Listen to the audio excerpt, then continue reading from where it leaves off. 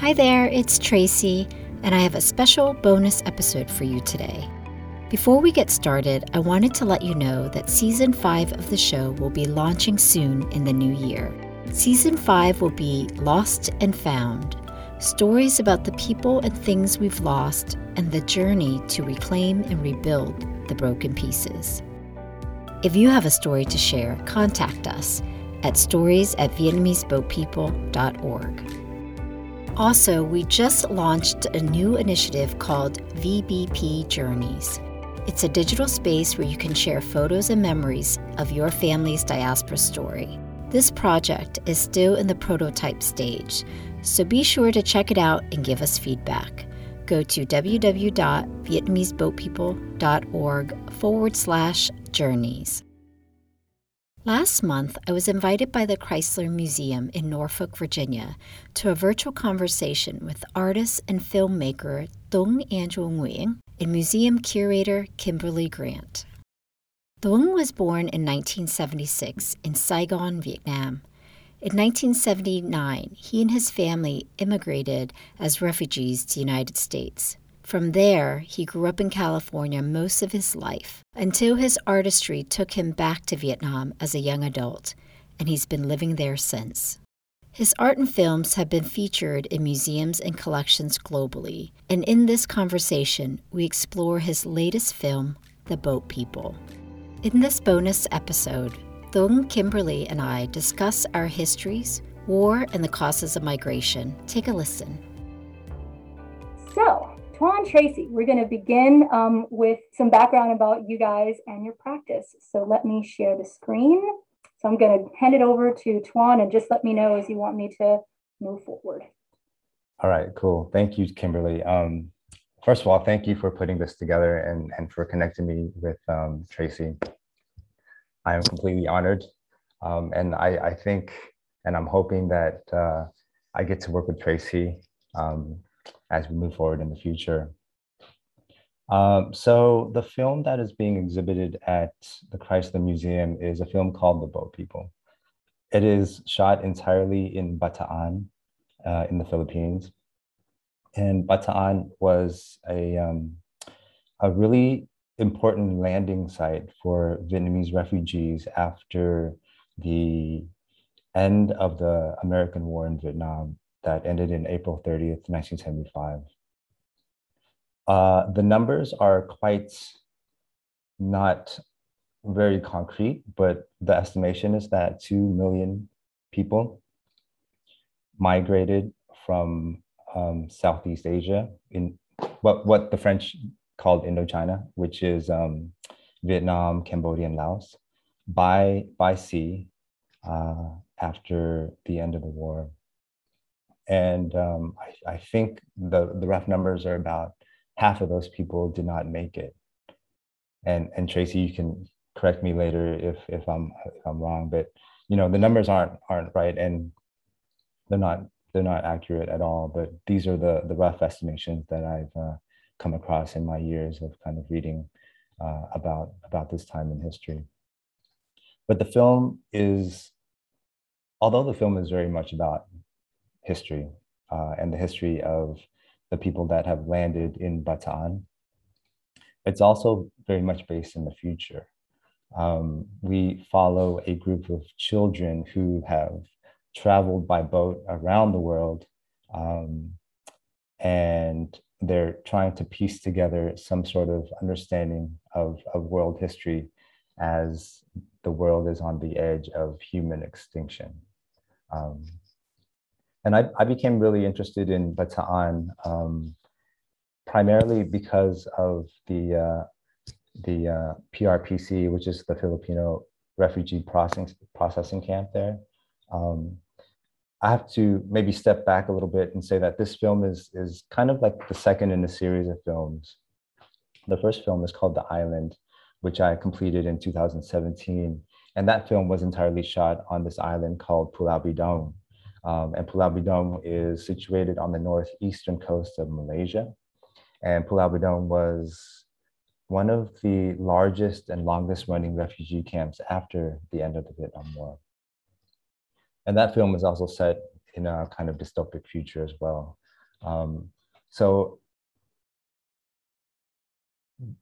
I was invited to Bataan through a residency program, an amazing residency program called Bellas Artes Projects, by some really amazing people, namely Diana Campbell, who was a curator there at that time, and J.M. Akuzar, who founded the residency.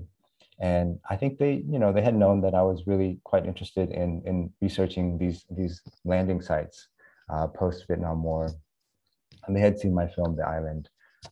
So they invited me to come to Bataan and kind of do some research.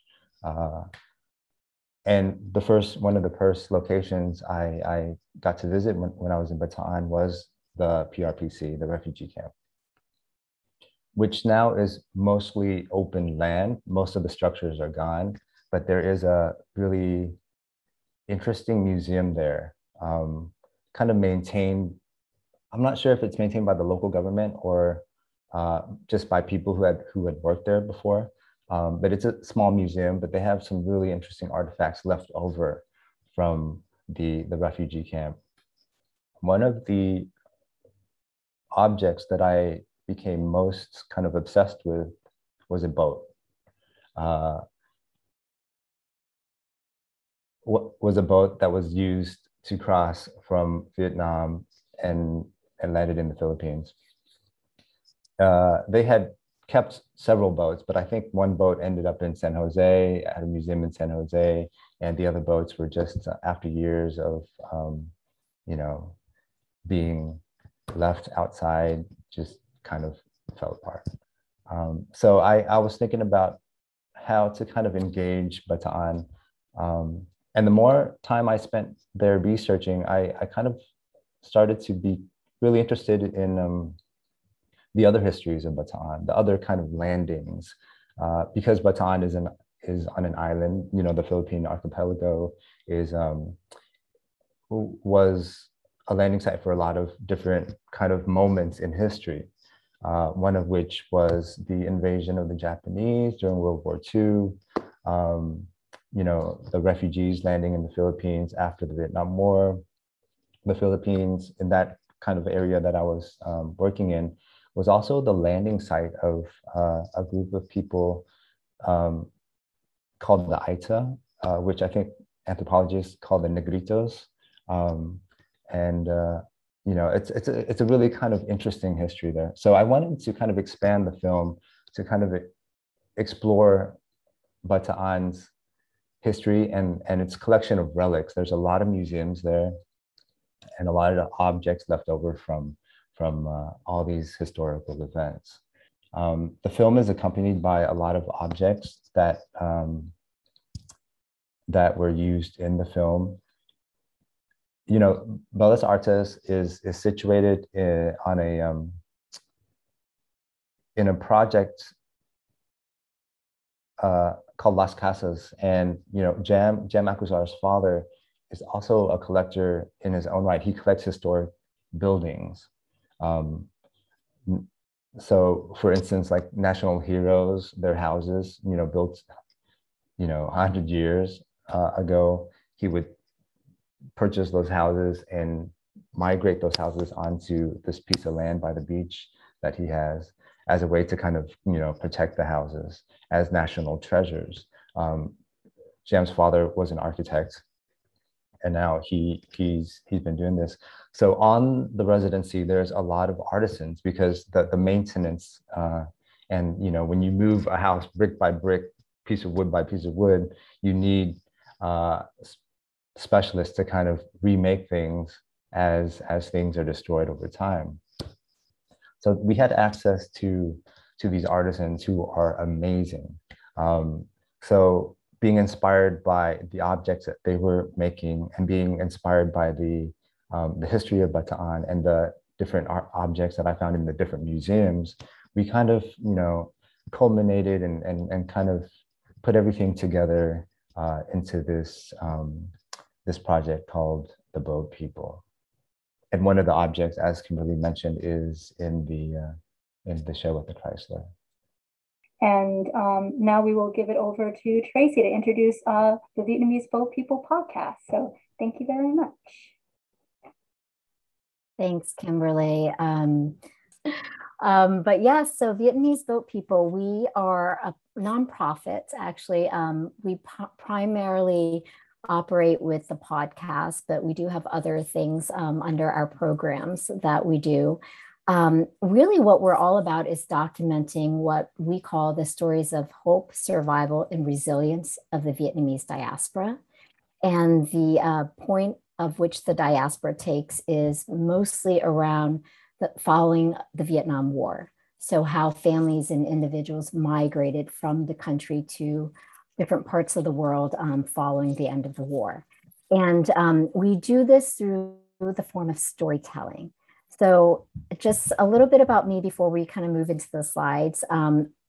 Similar to Tuan, I came here as a boat person with my family, large family. We were separated into 3 groups. I'm the youngest of 7. And so, you know, it was really risky and expensive to all flee the country at one time. So we had to take 3 separate journeys, 3 years apart, and miraculously reunited in the United States. But I was 3, so I don't obviously remember any of this. And for me, growing up, it was all about assimilation. So I didn't really inquire about our history. I also wasn't really taught about our history in American education, right? So like if you think about, and I went to public school, if you think about the public school education, even still to this day, when we talk about the Vietnamese community, we talk about in the context of the war, but nothing after that, and nothing about the community or, you know, their diaspora stories. So this project was very personal for me because I became an adult. I became a mom of 2. And I started to want to inquire about all this history because I wanted to be able to preserve it and have a legacy of what my parents had to endure and what our family and relatives had to endure, to be able to pass it on to my children who are American born and raised. That really is what started the podcast and the nonprofit. So our mission is to preserve these stories as part of world history. We felt like in order for us to tell the narratives of our community, we had to take upon ourselves to bring that forward in an accessible way. So we're certainly not the first oral history project around this subject, but what is very important to us is to create it in a way that is relatable and that is digestible, so that the everyday individual could really understand it without having to feel like they have to go into in-depth history or research to be able to really grasp what the Vietnamese diaspora was all about. Our podcast is all in first person. We wanted our community to tell our stories. That was very important to us. And we also wanted to just elevate the overall Asian American narrative. I say Asian American, it's a very big umbrella. And sometimes I hate that it's a big umbrella because when you peel the layers and the onion underneath, it's that every Asian group, we all come from one continent, but our countries are vastly different, right? And so I thought it was important to kind of be able to showcase the Vietnamese narrative in this context, so that we don't get lost in the bigger umbrella. And also, I won't go into politics, but roughly around 2018 or 2016, when this idea was brewing, there was just a lot of controversial discussions among immigration, refugees, America closing borders. And I think people were starting to form assumptions and stereotypes of why someone chooses to flee their country. And so by starting the podcast and this organization, what our team hopes to do is evoke more empathy by listening to these first person stories and experiences through everyday people who really had to endure a lot, right? And this is not an easy decision that refugees or immigrants make to leave their homeland and their families behind. So, you know, our stories are meant to really connect emotionally so that people have better understanding on a migrant experience. And we interview just what I call ordinary people with extraordinary journeys and lived experience. I mean, these are people that you may see in your neighborhood, in the supermarket, Vietnamese individuals that are oftentimes, like my parents' generation, very quiet and reserved, but they actually have gone through amazing things within their lives. And so we want to bring that forward. You don't have to be Vietnamese to relate to these stories, because at the end of the day, these stories are what we call just stories about the human spirit. We do speak with, first generation, so the individuals that have lived through the war experience. And then we also interview people like Tuan and myself who were born after the war, but we lived through the post-war conditions, even if we were children. And then we grew up with what it was like to assimilate back then in the 80s, where there weren't a lot of Vietnamese Americans as maybe there are today. So we were a pretty new ethnic group at the time. So survival and assimilation was very essential for, our families. And then generations 2, 3, and beyond, it's the younger generations is really why our organization is doing this, right? Because we feel that if you look at that first generation and the decades that they were born in, the window of opportunity to capture their stories is closing. So for us, it's very important to capture them, but incorporate within the experience all the younger generations so that they can be involved in the dialogue as well. I like to use the term coming of age because I felt like that's what I went through when I created the podcast and the nonprofit. And what I mean by that is a lot of us go through this circular journey when we are refugees and immigrants where we don't really want to attach ourselves to the past or be, carry the weight of what our parents had to endure. So oftentimes we try to forget that. We try to assimilate. A lot of us go through what we call, Americanizing ourselves. And then what happens is that you grow older, you appreciate things more. You see, what your parents had endured. You become parents yourself. So all of that changes your perspective.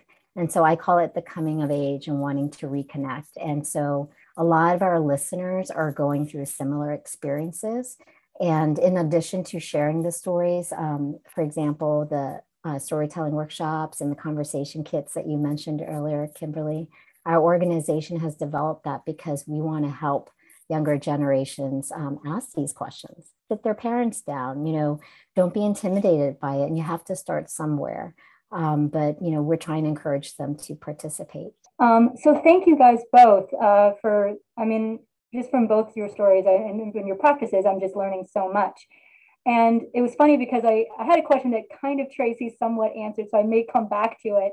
But I think I actually want to start by asking you both the question, and that is really about the phrase, the boat people, because in kind of doing my research when I was, talking to Tuan and kind of just doing, just kind of learning a bit about, that moment in time and everything. The term, I had a very visceral reaction to it initially, even though like the film is just so amazing and the podcast is so amazing. But so I'm wondering if a little bit, both of you can kind of talk about why you titled it there. And as well as, I know that the term has some different connotations. So I'd love for you guys to both just kind of just begin there. So maybe we'll go with Tuan first. How about just so that way he can unmute. I was just gonna invite Tracy to answer first, but yeah, the term boat people is a controversial term for sure. Even within the Vietnamese community, the Vietnamese American community, or the diasporic Vietnamese community, I would say. There's a lot of disagreement about the term. Definitely when it was brought about in the media in the early 80s, it was kind of used as a derogatory term, I believe. That's my take on it. But for me, we grew up hearing this term so much. And even the Vietnamese community who migrated by sea has adapted this term into Vietnamese, primarily as it's translated as Thuyền Nhân, which essentially means boat person, or a person who has traveled by boat. For me, it was important to kind of take the term and kind of flip it on its head a little bit through this project. So through all the media that was happening in the 80s, and all the kind of jargon and the vocabulary that was kind of revolving around this mass exodus out of Southeast Asia, words like a flooding of people or the boat people, it was kind of, I think, meant to create a kind of fear and an anxiety, a kind of xenophobia within, American society, which we've seen historically, many, many times.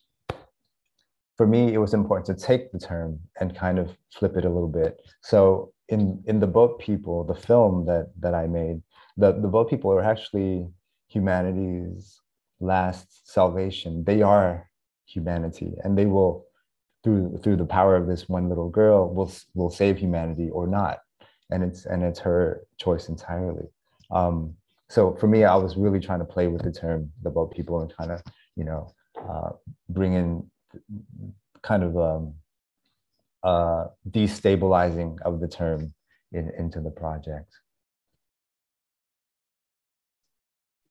Thank you, Tracy. I had some very similar thoughts. So I'll start off with the non-interesting, simple one. I was going through tons of names for my podcast and trying to play with terms, trying to be cute and curt. And my husband, who is a very straightforward guy, he said, just call it Vietnamese Boat People. Everybody will get what you're talking about. And I was like, what? And he was like, it's just simple. Just, people are familiar with that term. And I did not hesitate to call it that, actually, because in my experience growing up, my family, while it was very traumatic and sad, the means in which we fled the country, my mom had always shared the story with kind of an underlining pride in terms of like, can you believe we survived that? Can you believe that, our people had the strength to endure that, and that, they were willing to risk everything, their own lives, to be able to search for freedom. So I think that type of connection to it was always in the back of my mind. And it wasn't until I started the podcast where, like Tuan had described, I did start to see how the media was portraying the term. And there were definitely areas where, Boat People were portrayed as this sort of like pathetic group of people that needed rescuing, that needed Western countries to take them in. Do you know what I mean? And so there is that perception. And then, some of the photography from back in the 70s and 80s did show those types of conditions. And so some people don't want to be associated with that term. But I think that the one thing that we try to do in our podcast is very similar to what Tuan said. If you listen to our podcast, what you will find is that these are not sad and pathetic stories. These are stories of people just overcoming a lot of hardship, and they had been able to find the strength within themselves, but also found humanity and support and kindness from people that they were surrounded by to help them overcome this. And so we think it's very uplifting. And I do hope that by listening to these lived experiences, that people can walk away with a different perception of what Boat People really is. Yeah, I think both of your projects are uplifting in many ways. I know, Tuan, you say that the film has this kind of future dystopic kind of bent to it, but I also think that just the children themselves, these the innocent but very vulnerable individuals are surviving on their own, that they're moving, they're chaining across the world, we're representing them as humanity. And so I think that this, both of your projects as well have this, there's a strength in everyone, there's a strength in the stories that you're both telling. And so I really love that about, individually, but together, it's a very, I think, powerful thing. Yeah, I think Tracy mentioned two really important key words here. Resilience is one. I think, you know, the term boat people, when it was introduced via the media in the early 80s, there were two kind of angles to it. One was that these people are victims. They were victimized and powerless. And the other slant was that these people are like aliens. They're coming to invade our nation, which is still the kind of talk right now. Yeah. You know, right? Um, so this idea of resilience and empowering is important. And I think it's really beautiful what the Vietnamese Boat People podcast is doing in kind of thinking about storytelling as a way to kind of enter this idea of empathy, because I think empathy is really important. And for me, empathy is kind of like the first step in reaching a solidarity between people. And I think solidarity, especially during these times, is really important. I think that, I mean, especially I think right now, I mean, so my next question, I think, and I'd love, and then I want to have us just have a dialogue. So Tuan, Trace, if you guys have questions for each other, let's do this. But the other question I kind of have for you is, you know, both of the projects deal with, you know, this idea of kind of immigration, of travel, of, you know, almost a refugee situation. I'm curious as to, you know, how you think the experience of, you know, the American War in Vietnam, the Vietnam War. I think that's another kind of interesting question about the terminology, about how we use, you know, and how it's taught and the language that's used to be taught. But also, I think, how does that experience, you think, could teach us about what's happening now with the Haitian refugees that are, you know, under a bridge in a border town in Mexico, about, you know, the Afghanistan situation. I think there's so much happening right now that I think both of your stories, though they're talking about a past moment, are just so relevant. It's a happening again and again. So I'd love to get your thoughts on that. Well, where do we start? I mean, I could start with the recent events in Afghanistan. I mean, I'm sure you guys followed it, just how much the Vietnamese community came out and said, wow, this is like history repeating itself, right? And so I think there's like, I don't want to categorize, but there's different experiences of refugees. And in the case of the Vietnamese refugees, I think countries like America felt a great deal of responsibility to help take in the refugees at the time. So, you know, before there was boat people, there was organized evacuations right after the war. So, you know, right at the fall of Saigon, there was Operation Baby Lift, Operation New Life. I mean, these were organized evacuations to get Vietnamese people out of the country that were associated with Americans during the war, or that worked for the embassy, or that had relationships. And so that's exactly what's happening now in Afghanistan. I mean, those organized evacuations are prioritizing those citizens. And so I think there's that sense of responsibility that we may not always see when it comes to other refugee groups across the world. So a lot of politics is underneath that, as we all know.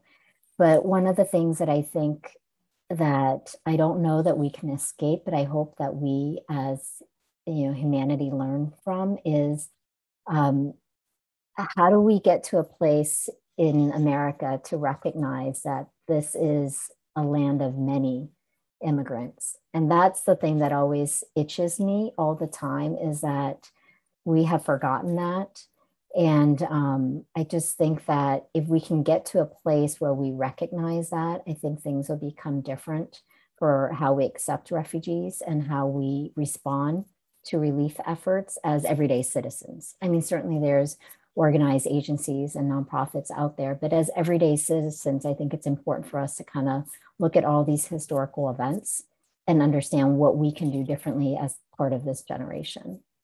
I don't know if I answered your question because that was just a loaded question to begin Yeah, I didn't, with. and I think there's no right or wrong. I mean, I'm just thinking about there's so many parallels, but obviously so many differences, and I always find it amazing when, I mean, when creative people, because in a way, just create such a powerful piece of work that is resonant regardless of the time, because both the podcast and the film, they're both referencing these stories that, like as you said, the Tracy, that are, it's happening again. History is repeating itself in a different country with a different language, in a different kind of war climate. So Twan, I don't know if you would like to add some more thoughts. Yeah. Well, the 20th century is known as the century of displacement and migration because of all the various wars that happened. There was large migrations from Europe to the US. There was just so many, countless migrations and millions of people that were displaced. The thing is that we're now in a different century, but the number of people that are being displaced is not getting any less. And now we have to add on to that environmental refugees, people who have to move from their homelands because of environmental change and environmental catastrophe. So this idea of a refugee or a migrant or an asylum seeker is something that we have to deal with. We have to wrap our minds around, and we have to kind of find ways to care for people. I think what happened after the Vietnam War, because there was so much anti-war sentiment prior to the end of the Vietnam War, there was a lot of pressure put onto the government to receive refugees. A lot of refugees were turned back and repatriated, but a lot made it to the US and to other countries like Australia, Europe. I mean, you find refugees in places that you wouldn't necessarily think had received refugees, Vietnamese refugees. And so I think, with the situation in Afghanistan, I think what is happening is that a lot of people are trying to apply pressure to the US government to receive Afghan refugees because of the US involvement in Afghanistan for, I don't know, 20 years, right? So I think this is something that we have to kind of think about, and we have to really seriously consider, because this idea of a refugee or a migrant is not going to go away. It's not going to be something that we can sweep under the rug. It's going to become a bigger and bigger situation, a bigger issue as we move further into the future. Yeah, I mean, and just even thinking about, I mean, it was the idea of displacement. You also think with the COVID crisis and how so many people, left either voluntarily or kind of felt like they're kind of forced to leave. And so I think that, again, and that was a term I had not heard of, but I think that's, as I'm thinking about it, as you were saying it, I was like, wow, yes, because you think about, also you were saying about, refugees going to different places, made me think of when you had the, the famine in Sudan. And so you had, refugees going from there to, Europe as well. So I just think, so again, that having to leave, whether or not it's by war, whether it's by the environment, whether it's by, issues of, disease, it's getting worse, which is scary. Right. I mean, the war in Vietnam was a continuation of a kind of colonial presence, right? Yeah. The French were in Vietnam for 100 years, colonized the country. So this idea of, the colonial history also has a big factor in all the migrations that are happening out of Africa, out of Southeast Asia, out of South Asia, out of the Middle East. Economic factors is another thing. I mean, I was in Senegal a few years ago doing a film about a migration of Vietnamese women and children from Vietnam to West Africa. but during my time there, I mean, there was a lot of stories about young men migrating from Senegal by boat to try to get to Italy because they couldn't survive due to the economic hardships that they were suffering in Senegal in West Africa. And a lot of the money is going to France. So it's like, yeah, the relics and the residue of colonialism is still there, and it's real, and it's still affecting people, and it's still affecting migrations that are happening. Yeah, I think that's the one thing about the Vietnam War that I think a lot of people don't know is that Vietnam was at war for centuries. I mean, it really wasn't an independent country until after the war, right? And that's what I mean, in Vietnam, they call it the American War. I don't know if other people know that. Like Tuan probably knows that there's a museum where, it's called the American War. And really, it was a civil war in Vietnam between North and South that the Americans got involved in.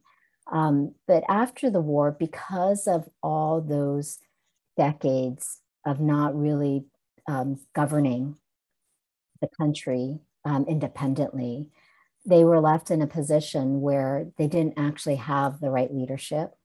It was a war-torn country where infrastructure was destroyed, where you still had people that were not in favor of, at the time, the communist regime. So there was just all this conflict that I think led to so many just disparities in the fall of the country itself. And that in itself made it really hard to survive for everyday citizens. I mean, not only did the economy, I mean, other countries were closing doors and not trading with Vietnam, so they couldn't grow. They didn't have the means to rebuild their country.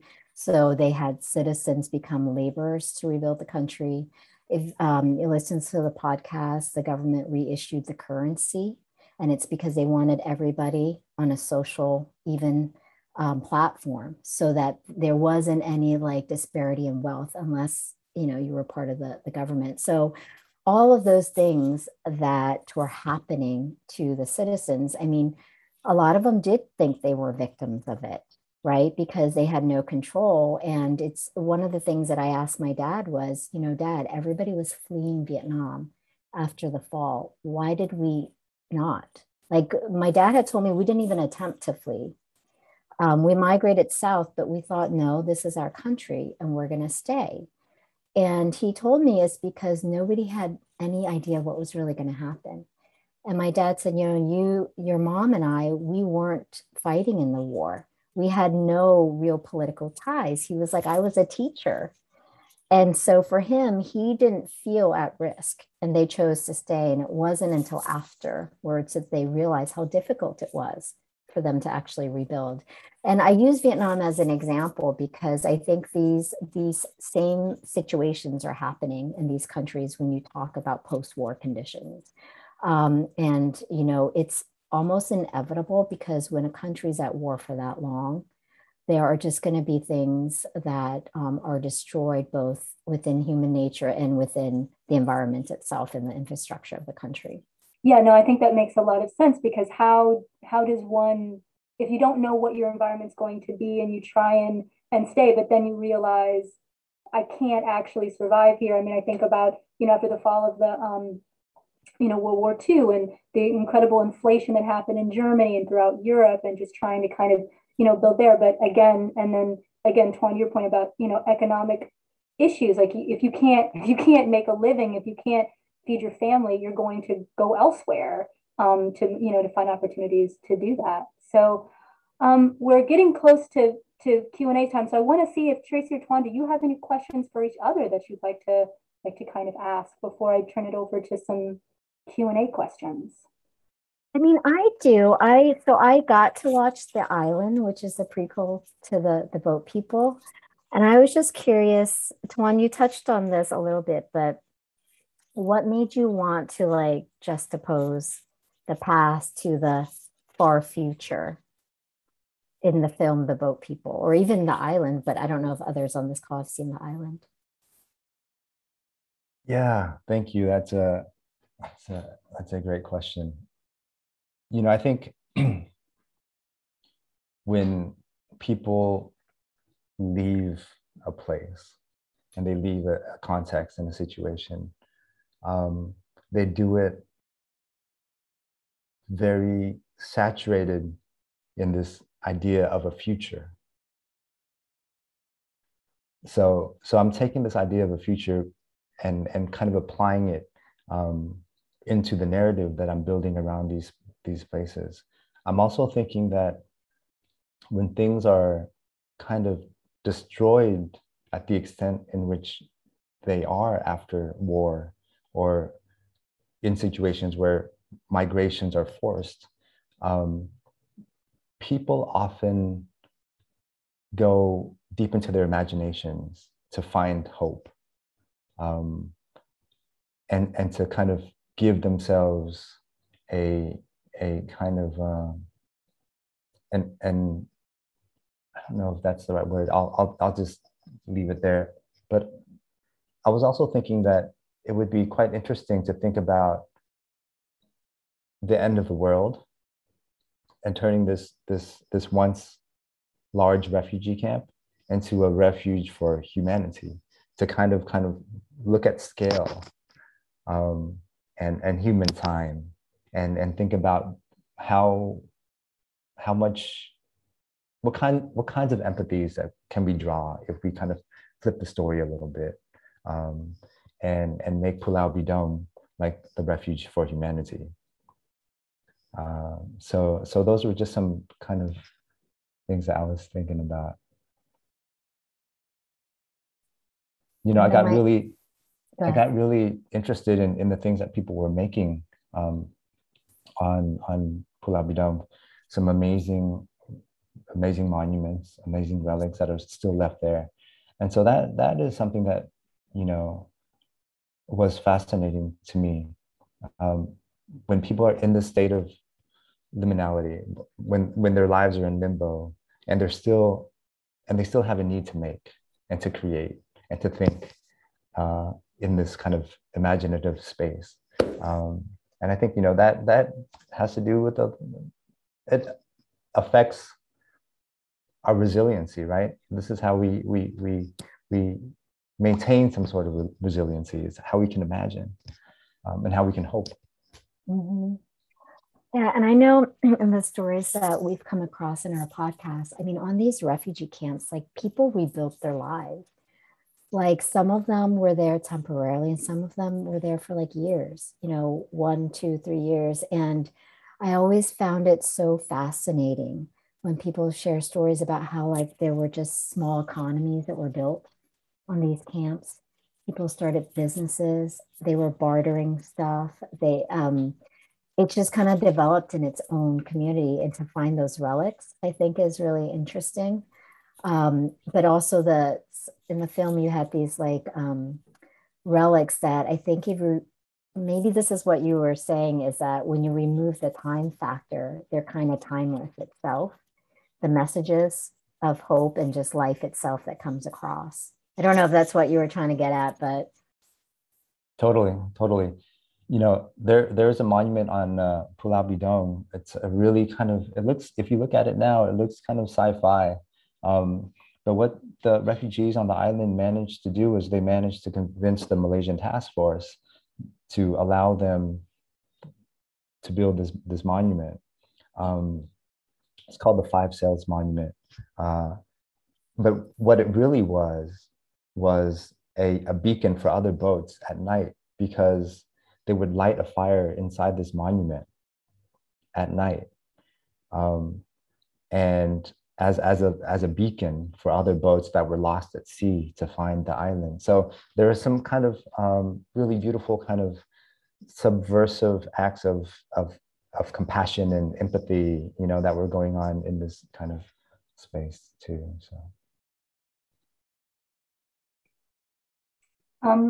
Oh, sorry. Did you guys have any other questions? I do, but I know. No, go for it. Yeah, go for it. But Tracy, you and I will be having many more conversations. I know. I feel like I found a new best friend. Yay! I'm just curious too, also, like, when did you decide to go back to Vietnam and live there and do your work there, your craft there? Because I mean, I'm curious how that all began.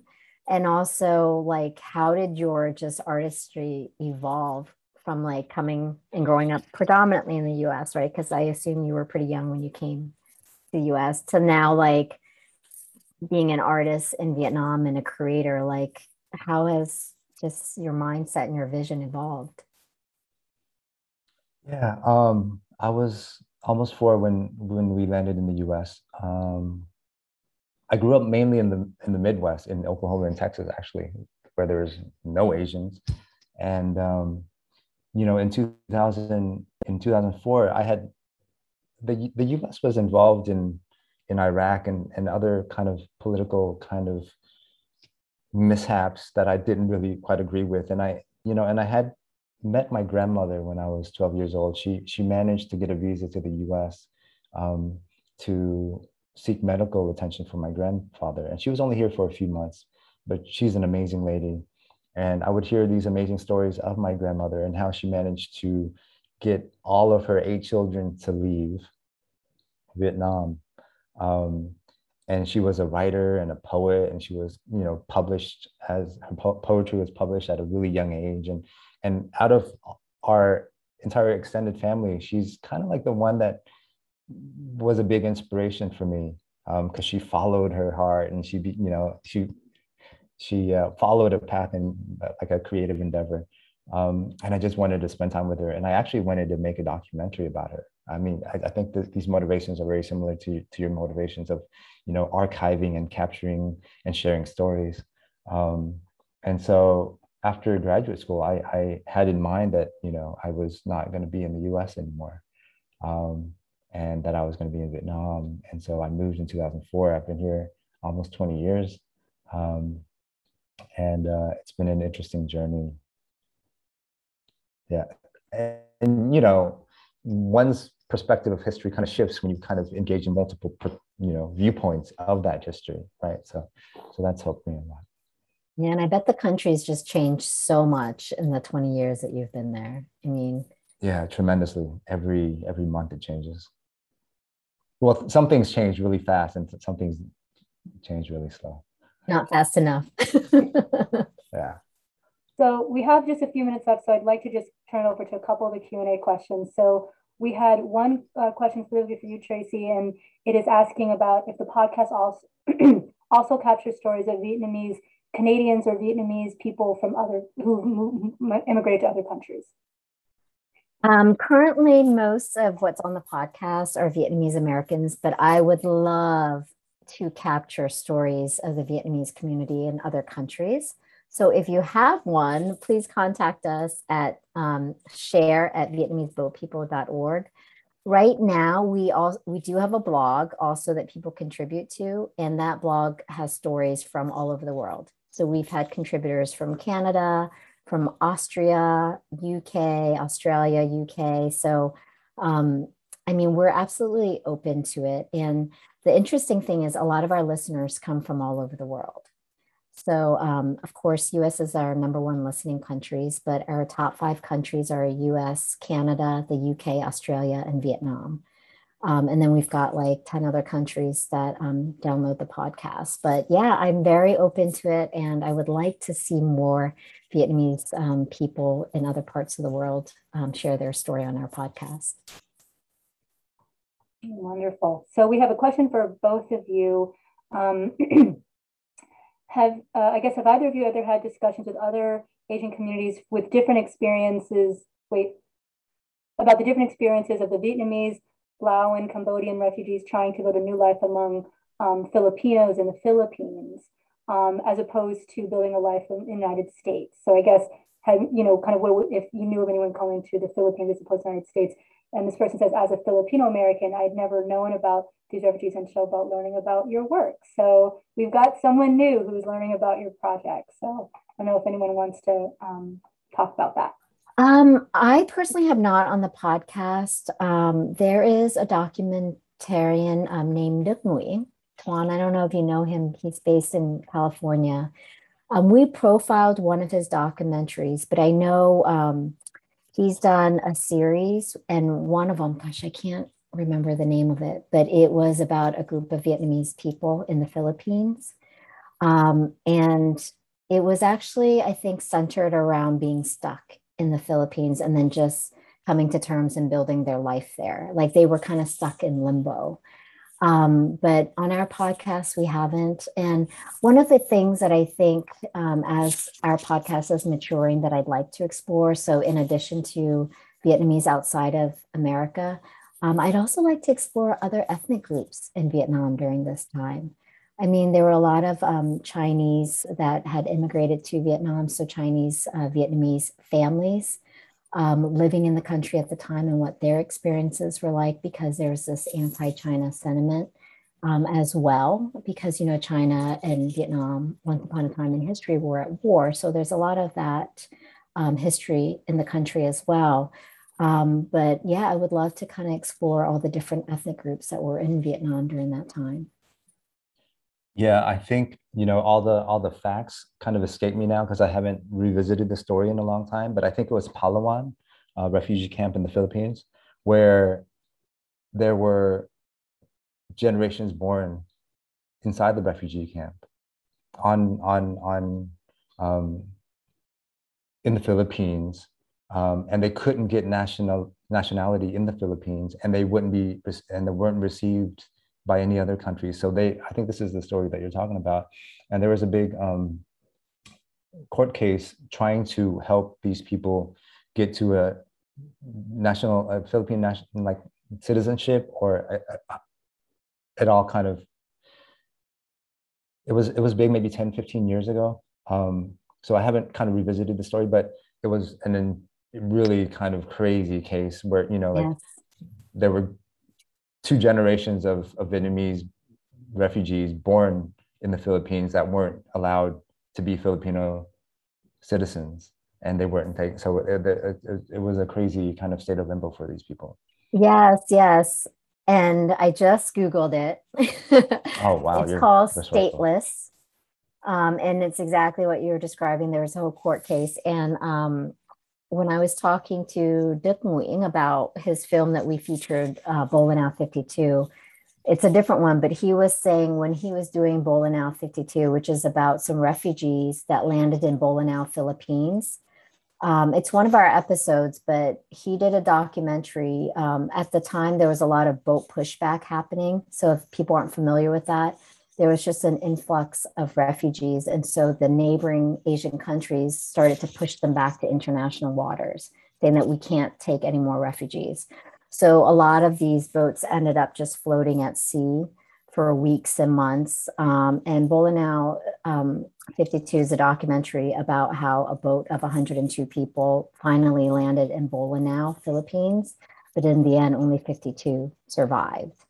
And so Stateless was his follow-up to that, because he happened to be in the Philippines filming that when the court case was going on, Tuan. And so it then he piggybacked on it and made Stateless as a follow-up to that documentary. But these are very interesting films. I don't know who asked the question, but I would encourage them to explore those too as well. And Tracy, if you wouldn't mind maybe typing in the chat a couple of the names of we got Stateless and the other one, because I'd love to let our viewers kind of know. Absolutely. So it's 9 o'clock. We've kind of run up, but I'd love if Tracy or Tuan, if you have any kind of final words you want to say. I just want to say how wonderful this conversation has been. It's been wonderful working with you, Tuan. He and I have, just so everybody knows, he and I have been discussing about making something happen for years. So I was absolutely thrilled to be able to bring the Boat People film to the Chrysler. And it's a phenomenal work. And it's been wonderful getting to know Tracy and the podcast, which is also a phenomenal project. Yeah, thank you again, Kimberly, for making all of this happen. The film and related artifacts and sculptures are currently exhibiting at the Chrysler Museum until January 2022. Make sure to check it out on location or visit chrysler.org for details. I'm Tracy Nguyen Mang, and thank you for helping us preserve history. Don't forget to subscribe to the show on your favorite podcast app, and please take a moment to rate us and provide us feedback. And if you have a story to share, contact us at stories@vietnameseboatpeople.org.